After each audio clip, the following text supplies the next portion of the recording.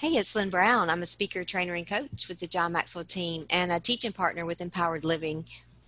And the first half of my life, y'all, this is no joke, but I was literally trapped by the opinions of other people. And then in my spare time, I was caught in the comparison trap. If that wasn't bad enough, I had a broken mindset. Now, I was clueless as far as all of this. I was totally unaware that these patterns and these programs were holding me back. It was just a story that I had already always told myself and a story that I had come to believe. And one day, I'll never forget, I remember where I was standing. I had walked into my office, shut the door, and said out loud, there has got to be more for me. And it was that day that I took a step in the direction of my dreams. And I bet on myself for the first time ever. And I'll be honest with you, I had no clue what I was doing, but I had seen this little infomercial and it said, become a speaker, trainer, and coach. I was like, I'm going to do it. And so I just jumped all in, not even knowing, you know, the whole picture at all. But it was shortly after that that I saw the quote, Wayne Dyer's quote, that said, when you change the way that you look at things, the things that you look at change. And immediately it was, I'm not saying it was magical and, pixie dust and blowing sunshine. I'm not talking about that, but I'm just saying my life began to change and I could see it happening before my eyes. And, that's been over 5 years ago and I am still drinking from the fire hose. I am growing daily. I'm failing daily. So I just want to go ahead and say this too now. If you're perfect, this might not be the podcast for you, but I do want to encourage you to stay on and listen to our great guest today, Victoria, because she's going to bring some great stuff to you today. But after that, you might not want to follow me because I am far from perfect. I am a work in progress, but I'm committed to the rest of my life to becoming the best version of me. And I work with people who want to do the same. I'm going to be honest. I like working with happy people that want to make a difference in the world. So today I want you to welcome with me to our global podcast, our Gritty Women Global Podcast. I want you to bring a warm round of applause all over the world to Victoria Metal as she comes and shares with us today. Victoria, welcome to the Gritty Women Podcast. We're so excited to have you today. And tell us, what are you most excited about today? Thank you so much for having me. And I am just really excited to kind of share my journey of, I guess, not feeling good enough and then blossoming into someone who I feel is worthy just of good things in life. And it's been a long journey, but it's an important journey and I'm looking forward to talking about it. Wow. Well, we're so glad you're here. And I think that message is one that we cannot hear enough because so many women and men, for that matter, are there. They are stuck there. How can I get from where I am to where I want to go? And so I'm just so happy to have you today to share your story. And I know it will be an encouragement to our audience. Yeah. Now tell us, you just recently made a big move and tell us what you're doing. Yeah, I moved down from Long Island. I spent my entire childhood there, moved out to Pennsylvania for college. I lived in Amish country for 4 years in college.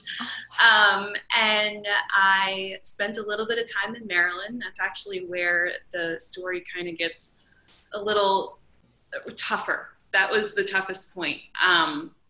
From Maryland, I actually moved back in with my parents because of some mental health stuff that I had going on. But I finally landed in North Carolina. My family lives within 20 minutes. My parents are retiring, literally weeks from now. They've purchased a house and they're on their way. So I feel extremely blessed to be here. And at the same time, understanding that the journey was so important so I can value what I have right now. Wow. That is so true. I think sometimes we want to forget, the places, the obstacles, the hard places, but that journey to me is what makes life so sweet because we can look back and see how strong we've become because of what we've gone through. Yes, absolutely. And it's been a long road. I graduated in 2017 and was very focused on how do I get the job? What do I have to do to get the job? Let's get the job. And the summer was the most stressful summer of my entire life. I ended up with a job in Maryland, and I was split between two schools, full time, but I had 3 days at one school, 2 days at another. And I was doing okay for a while. I didn't have any family around at that point. And I also had some things that I was dealing with in my workplace where one of the schools was functioning really well. The other was not functioning really well. Death threats to me, the kids were going after each other, and this was in an elementary school, and it was so sad to watch. But as a really inexperienced teacher, this was my first teaching job, I had no idea what I was supposed to be doing and how to deal with this, because this was not like any situation I'd ever walked into before. And my mental health suffered severely. I don't want to say I developed anxiety, because I knew that it was there. There had been things in the past where I knew that it existed and I'd been working through it, but it really came to the forefront at that point. And I had to kind of give up that job, give up the apartment, move home, and basically start again. I was 7 or 8 months out of college, and I felt like I hadn't accomplished anything. So that was kind of the beginning of the story, in which, things didn't work out. Things just didn't work out the way that I wanted them to, the way that I planned. I was not expecting to be that girl who, quote unquote, failed and then had to move back in with her parents. I feel like that was even a bigger failure, was I had to go back home to mom and dad, and they had to kind of like lift me up again. So that was not the way we want everything to play out. But I am sure that now, looking back on that, you can see, just like we were saying earlier, that those little steps have brought you to where you are today. Yes. You're so much stronger now because of it. Yes, absolutely. And I was at home. I found a wonderful job, and it was great. I was working with kids and toddlers, teaching music and art classes. Wonderful time. Like that's my jam. Like working with toddlers, I would do it all day. It's amazing for me. God love you. Yes, that's wonderful. And it's hard, but it's one of the most rewarding things I've ever done. And unfortunately, our franchise was closed soon after I was hired. So I was there, I think maybe like 3 months, and then our franchise is closed. So while I was super sad, I was also able to like buy almost everything in the store, because I knew that I wanted to go back to music teaching. So I bought all of these instruments. Oh, wonderful. And I remember I called my mom and I was like, this is not all going to fit in my car right now. So can you come over? Like, can you bring the other car? Because they're about to throw all this stuff in the dumpster, essentially. Oh, my word. It came down to the last day, and I said, I can't, like, there's puppets, there's instruments, there's so much. And I know that I'm going to have students one day who are going to value these things and who might not be able to afford these things. So I have to get them where they need to go. And where they needed to go at that point was in my mom's car. That's right. We needed a car at that first step. That is so cool. So I was hired at another children's fitness center, which was great. It was more about movement rather than music and art, but I was still around that toddler age, which is the age that I love. And I was there for all of 2 weeks. And then I started getting this shooting pain in my right hip when I tried to walk. And it was not easy. It was not something that I could work with when I was in charge of lifting children to the uneven bars. And I think that that's actually what caused it, was that like motion of bending down and then picking up the weight of the kids to get them on the equipment. Mm-hmm. But I felt so terrible. I went 2 weeks in and I said, I have to give my 2 weeks notice. And they're like, what are you talking about?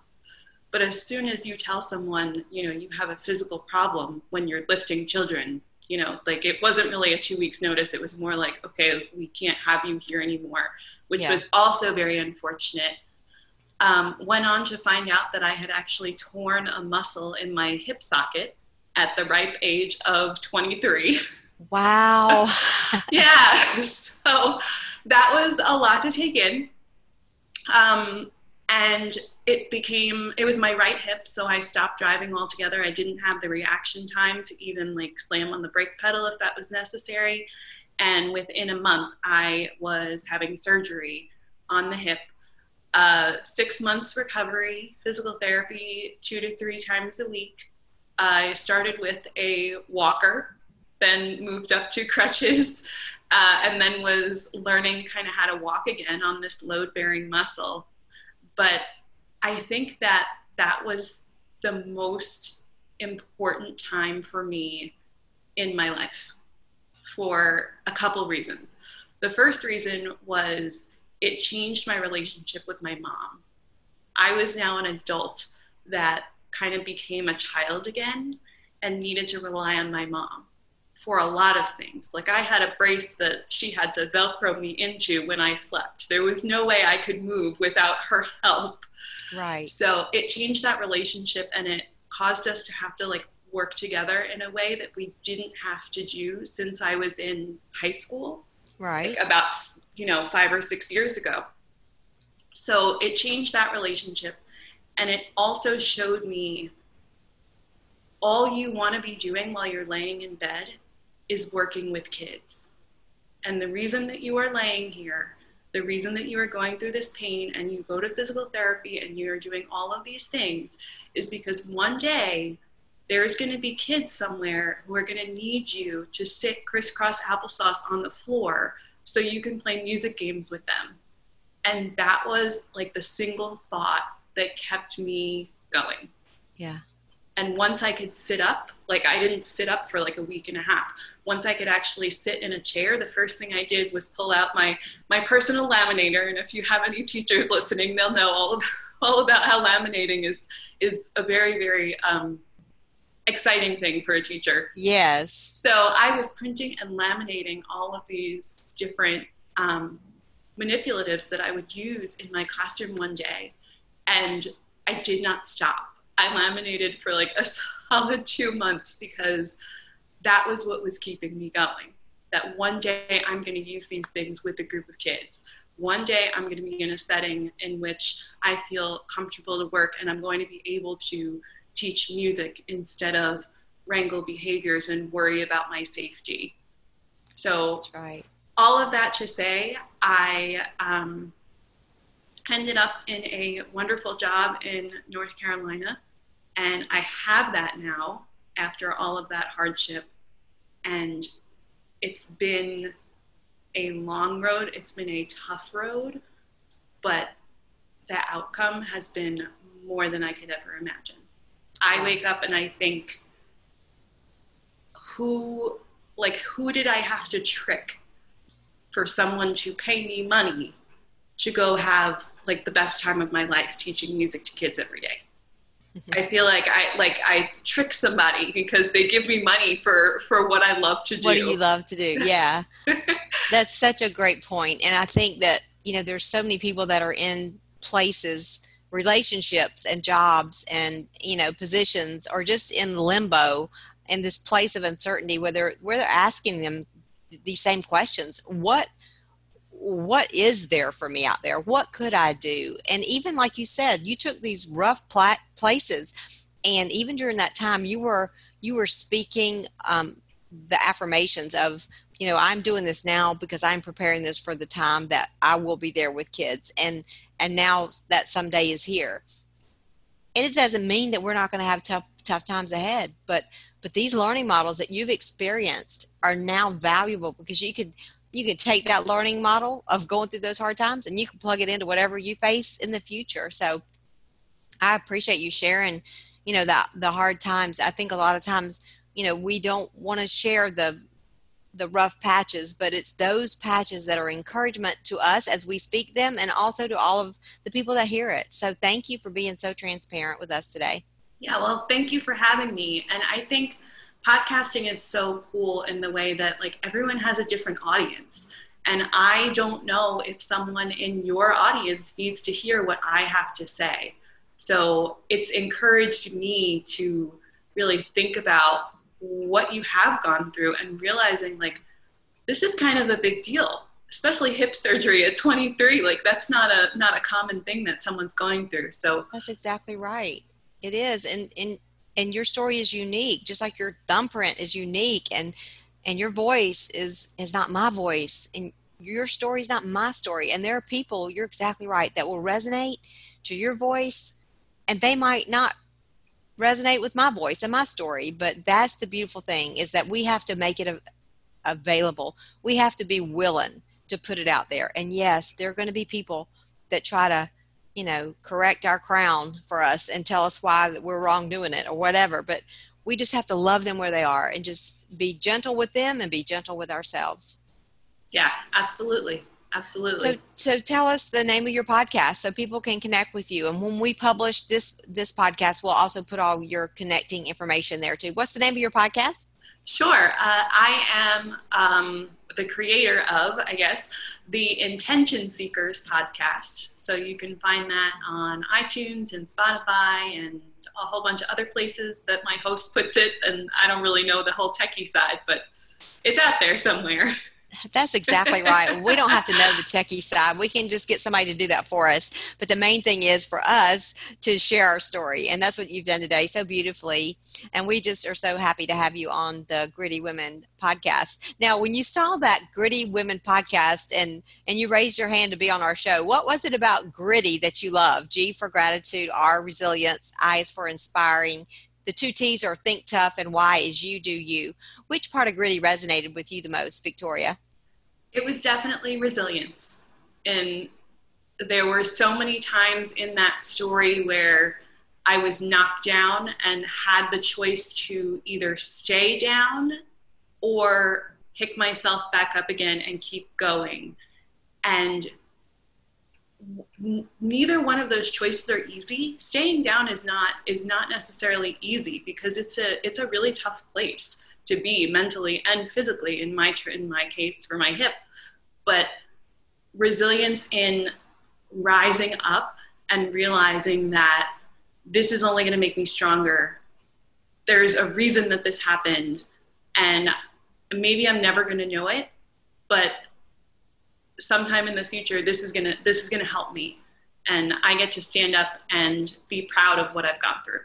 That's exactly right. I think resilience is the key to everything. I mean, it really is, because we are going to fail, we are going to fall. That is a given. That's going to happen.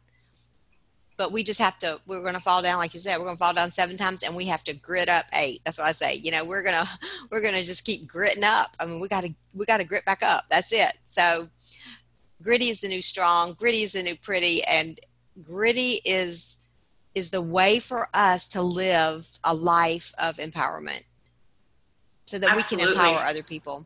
Yes. So thank you again for sharing your time with us today. And we wish you all the best in this new school year. And no matter what we face, the uncertainty of the uncertainty, we know that we're going to go out there with the whole, premise of just making a difference in the world. And you certainly are. So just keep the music flowing for all of us. Well, thank you. Thank you so much for having me. Oh, you're so welcome. Have a wonderful, gritty day. We'll talk to you soon.